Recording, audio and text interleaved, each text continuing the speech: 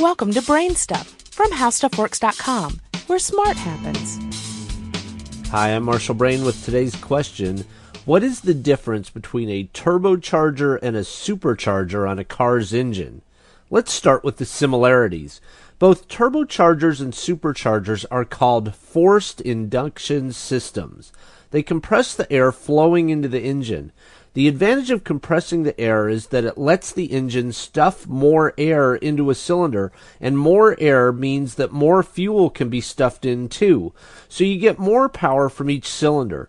A turbo or a supercharged engine produces more power overall than the same engine without the charging.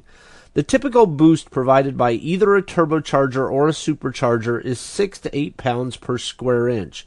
Since normal atmospheric pressure is 14.7 psi at sea level, you can see that you're getting about 50% more air into the engine. Therefore, you would expect to get 50% more power. It's not perfectly efficient, so you might get a 30% or 40% improvement instead. The key difference between a turbocharger and a supercharger is its power supply. Something has to supply the power to run the air compressor. In a supercharger, there's a belt that connects directly to the engine. It gets its power the same way that a water pump or an alternator does.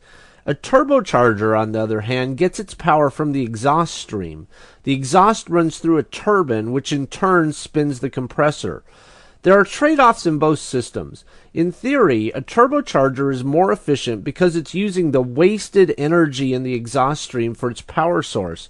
On the other hand, a turbocharger causes some amount of back pressure in the exhaust system and tends to provide less boost until the engine is running at higher RPMs.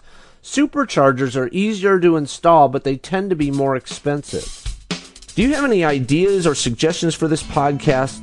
If so, please send me an email at podcast@howstuffworks.com. For more on this and thousands of other topics, go to HowStuffWorks.com.